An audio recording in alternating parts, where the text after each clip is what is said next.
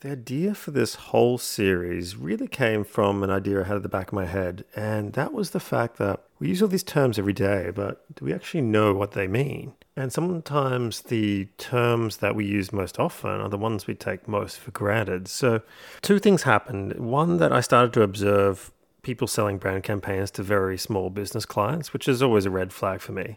And then the second thing happened, which was I was doing a bit of fractional CMO work for a couple of clients at the end of last year, and they were entertaining the idea of brand campaigns because they weren't getting the yields and customers acquired through predominantly digital channels like Google and Meta ads, because traditionally a lot of startups have used these two channels as their primary sources of acquisition. So because that was starting to fail or get much more expensive and above what was like a positive acquisition cost, they were starting to look into some alternative channels. And this word of brand kept popping up around the tech community.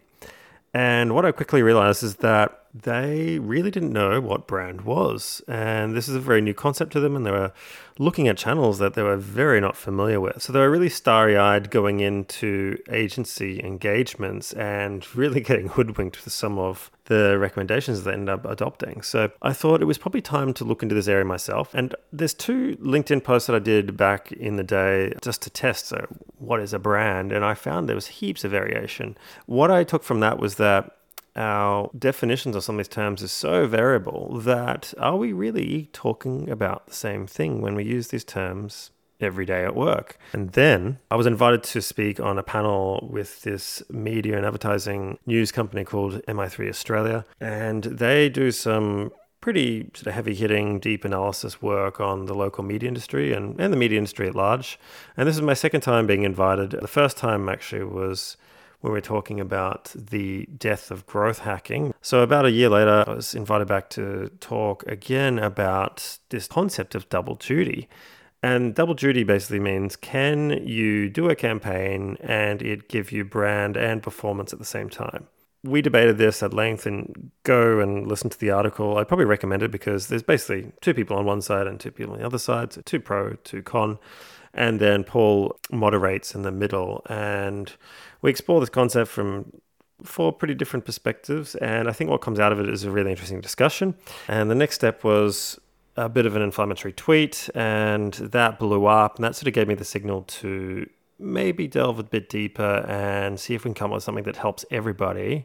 And that led me to write maybe a longer rationale for some of the points that I was making with a bit more robust evidence to act as a bit of a guide and helps everybody move in the right direction together. So that was how it all started. And hopefully this will act as a really useful guide for you, for senior decision makers and executives to make better decisions when it comes to their marketing, advertising, and brand investments. So there you go. That's the backstory. That's how it all started. And without further ado, let's jump into it. Not long ago, in a place far, far away from Cannes, 5 people debated the existence of double duty. And this is a debate about whether it was possible to deliver brand and performance concurrently in one campaign. The consensus from one half the panel was that double duty is possible, but it was kind of rare or an edge case. In their eyes, brand campaigns were superior because that's what really the most senior marketers in the world concern themselves with. Brand this, brand that, share of voice, bar and sharp, mental availability. We know all the catchphrases. All these arguments lead back to one road in particular, though, spending more on advertising. And this wasn't a surprise, given the two people's backgrounds in their current employment. Whereas I disagreed, mostly because I'd seen lots of things that grew brand way more efficiently than any brand campaign or advertising ever has. And Pip also agreed, because she'd just seen and reviewed the results from a Moet Chandon campaign with a new ad format. And this campaign not only proved double duty was possible, but it was actually more effective. But what is a brand campaign? So the next day, I really couldn't stop thinking about brand campaigns. And much like the word brand itself, I've always found a lot of people explaining these terms in very wishy-washy, amorphous ways. Like they'll say something like brand is a vibe, it's the gut feeling that you have, it's a logo, and then other people are like, no, it's more than a logo, it's associations and blah, blah, blah. I even joked that if you ask 10 different marketers what brand is, you'd get 10 very different answers. And just like Matt Watkinson said in a recent interview, you can make a lot of money by just combining two abstract nouns or verbs together. And I suspected that these terms that we use, performance marketing and brand marketing, suffer from the same fate. And I'd noticed something even stranger happening because I still have an SME account that I use on Facebook and Google systems for advertising for a couple of clients, right? To keep my fingers on the pulse. And I have account managers sometimes cycling through and ring me and getting me to do different things or recommending that I make changes to campaigns, etc. And then there's some other clients that I advise as well and help their marketing or growth departments out. And these people were all talking about brand campaigns. And if you trace back where it was coming from, it was basically being recommended by Meta and Google account managers to all their clients, whether that's an agency or the client directly themselves. And this sort of struck me as a bit odd and ironic. So essentially, performance marketing channels were now selling brand campaigns. These account managers, however, though, were just thinly disguised sales reps. But they're suggesting to the clients that they need to invest in multiple campaigns to cover the, quote, full funnel of brand consideration, preference, and performance. And they're using words like tofu, mofu, bofu, and brand was sort of becoming the soup du jour within the tech industry. So what's going on? Why is everyone talking about brand all of a sudden? What's changed? Even tech companies are now hiring heads of brand. Unfortunately, I get to witness through my advisory work lots of teams getting led astray by the lure of things that sound good, but probably aren't good for the goals they're trying to achieve. And sometimes I just know that no matter what I say, they're going to go along with whatever they want to do anyway. So I'm forced to just nod and smile and agree and say things like, oh, that's an interesting idea, and sort of try to politely nudge them away from a path I know will lead nowhere good. But you can only lead a horse to water. And lately I've noticed a whole generation of digital marketing trained professionals being led astray into an area that's both foreign and exotic to them, brand. And unfortunately, they're falling for all the same tricks and scams that have plagued marketing folk for decades. Worse, they're not even aware of it, which is why I'm writing this entire series in the first place. And there's two main reasons why people are talking about brand now. The first is that some of the digital yields from these channels are declining rapidly over the last couple of years, if not since 2015, really. Now, I've talked about this before if you want to go to the MI3 website and look for an article where growth hacking goes wrong. But coincidentally, I did that interview in, I think it was like April or May in 2022. And then I just looked at Carter, which is like Cake Equity in the US, which tracks a lot of startup funding rounds. And basically dissolutions, or when startups decide to fold and dissolve, started increasing around the same month that I did this interview. But I was noticing this trend quite a bit in the months and years prior. So if you want to go to Carter's website, you can kind of see this dissolutions map. It's actually quite interesting. And it's almost tripled in the last 5 quarters. And what declining yields mean is that you might still get the clicks, the engagement, the visitation, the reach, inverted commas, and impressions, but you won't get the acquisition of a customer who's willing to pay at a rate that is positive enough. And that's kind of how I determine yields. A lot of people just measure the vanity side of the metric and don't really attribute back to an acquired customers at a dollar value. It's a very different thing. And that's why this really goes under the radar of most people, because they're only looking at that sort of top level metric. And the second big reason, though, is privacy. There's been a rapid, I would say, depreciation in the accuracy of digital measurement systems, also known as attribution.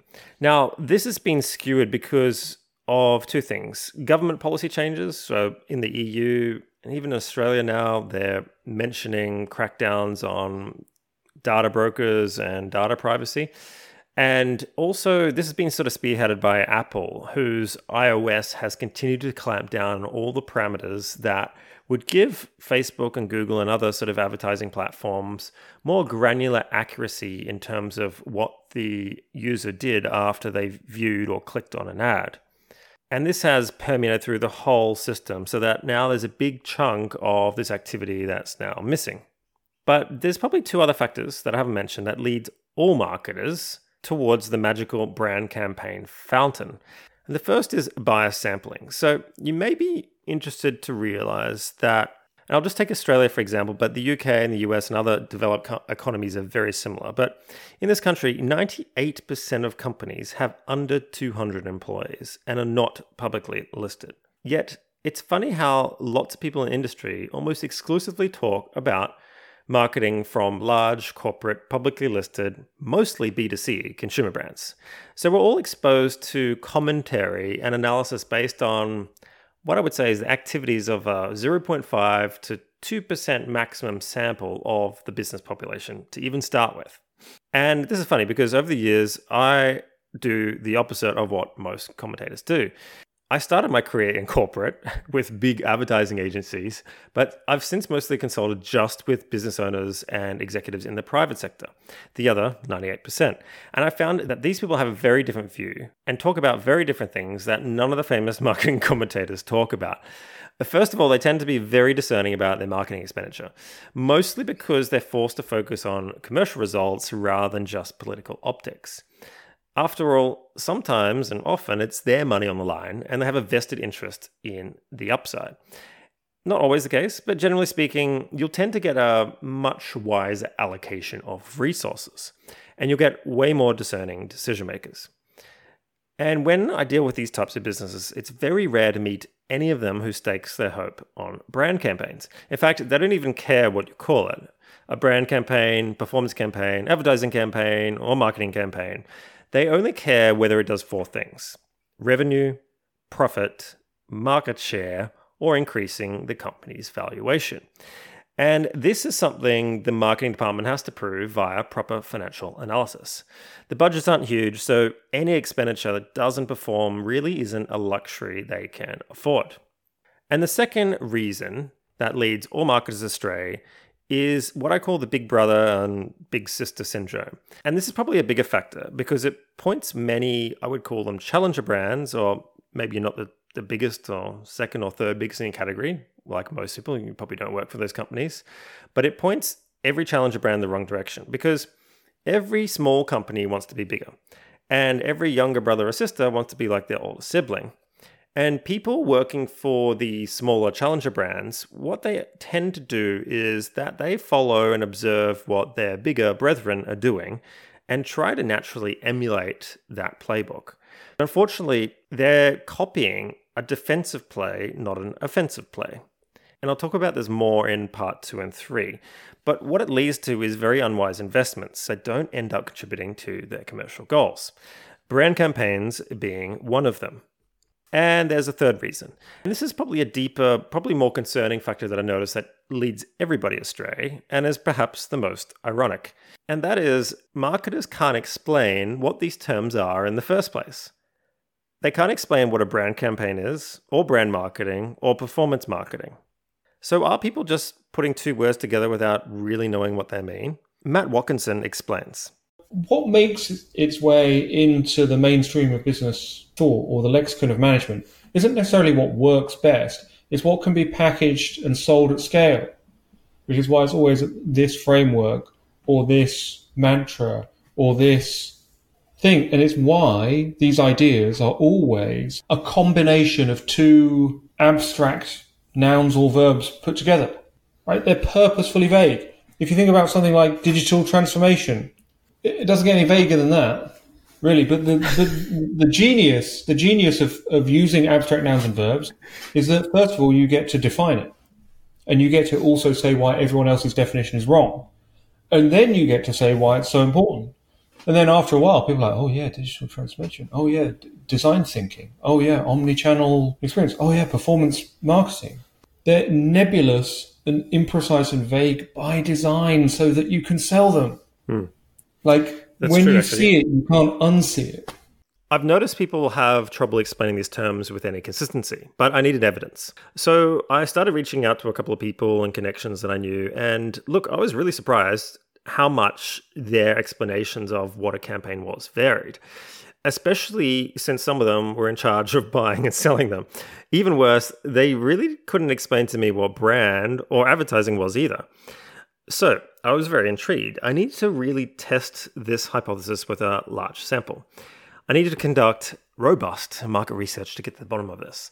And luckily, a previous experience at a market research firm early in my career meant that I knew how to do exactly that.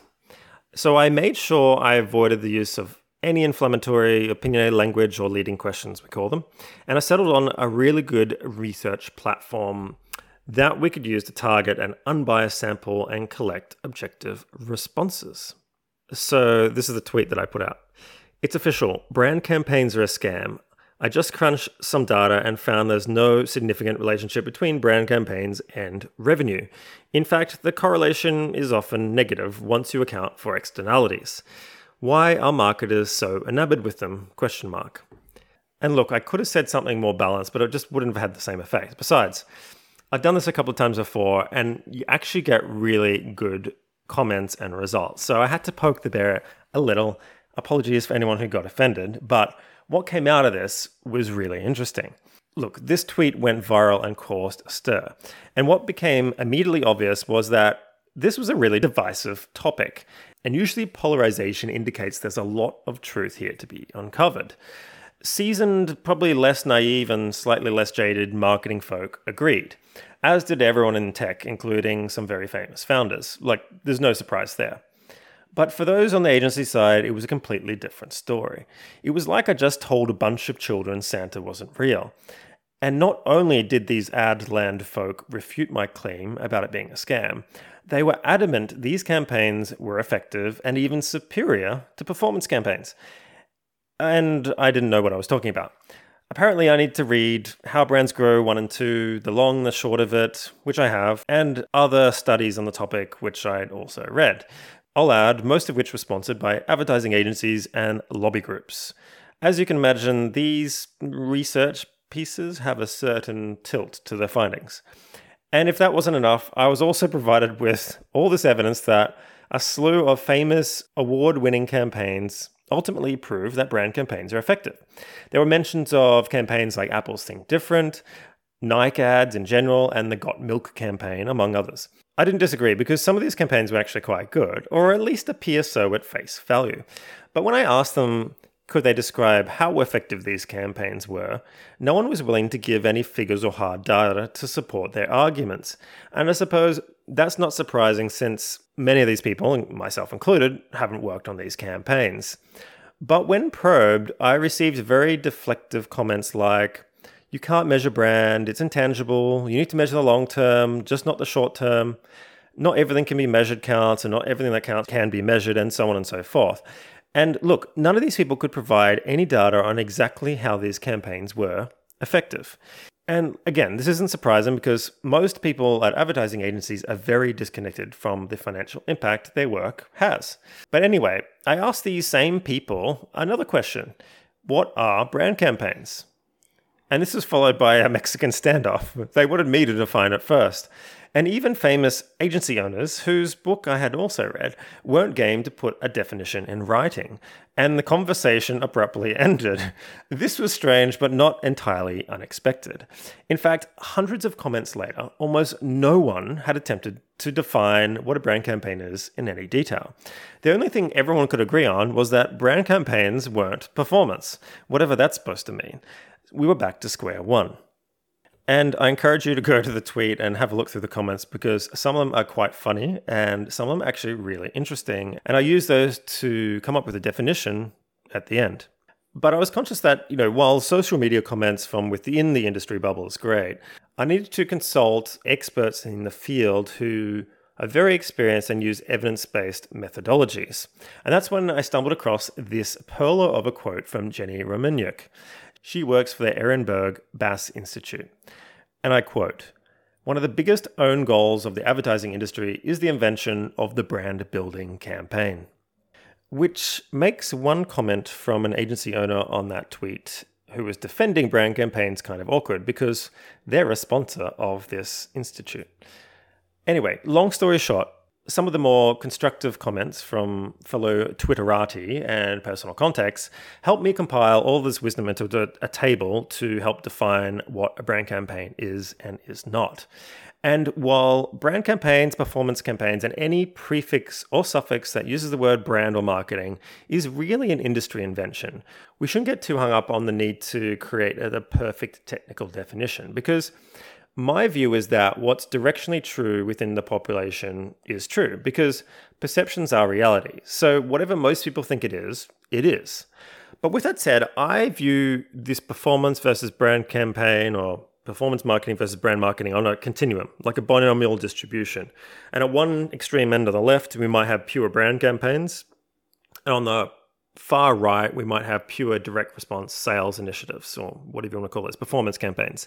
But then the bulk of all campaigns in the middle do a bit of both. And it's very rare to find a pure brand campaign that doesn't sell, that only works on the brand, and vice versa.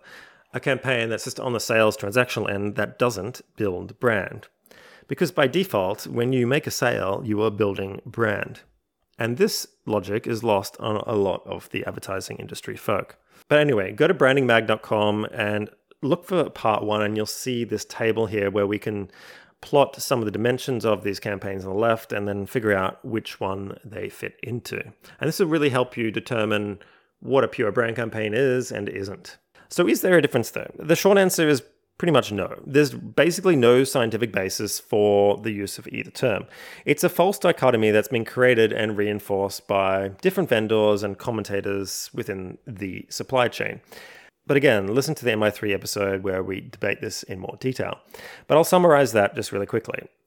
So brand versus performance is not a channel discussion. And this is what I think a lot of people get wrong, because channels have pros and cons, and we can refer to this thing called ad stock, but some are better at initiating immediate sales actions or in inverted commas, performance, and some are better suited to producing longer term sales effects, quote, brand. And some have more, I would say, granular targeting ability than others. But both of them build brand and can perform to differing degrees if you use them correctly. Which brings us to the second point, that channels are just conduits for your message or offering. All of them can build a brand, all can acquire customers, and marketers who are only exposed to the comms side of the discipline tend to routinely overlook the fact that acquiring new customers and increasing product usage via sampling or any other method perhaps builds brand more effectively than anything else. And secondly, how we get where we want to go, or goals, will vary from one company to the next. So any mix of channels or initiatives can be used to help build brand or trigger customers to purchase. The choice is really up to you. Third, brand is definitely viewed as this higher status, more glamorous work within the marketing discipline, compared to, I would say, lower level, more transactional, salesy type, direct response advertising work. And brand cuts across multiple products and business units at larger companies. So if someone works in that field, it tends to give this impression that they're more senior or valuable than someone who can perhaps produce sales revenue. But brand is not and shouldn't be the exclusive domain of marketing, because it can be built through any customer touchpoint. 4, there's also this constant agency vendor tussle that's going on. And what's happening is that all these different agencies are trying to compete for the limited funds that the clients can offer them. So they make up all these different words or try to position themselves or categorize other competitors into different categories so that they don't compete directly. And that's where a lot of these terms come from and get popularized. So what happened is that when Google and Facebook came onto the scene, a lot of traditional ad agencies were very threatened by this because they were taking money away from their client budget.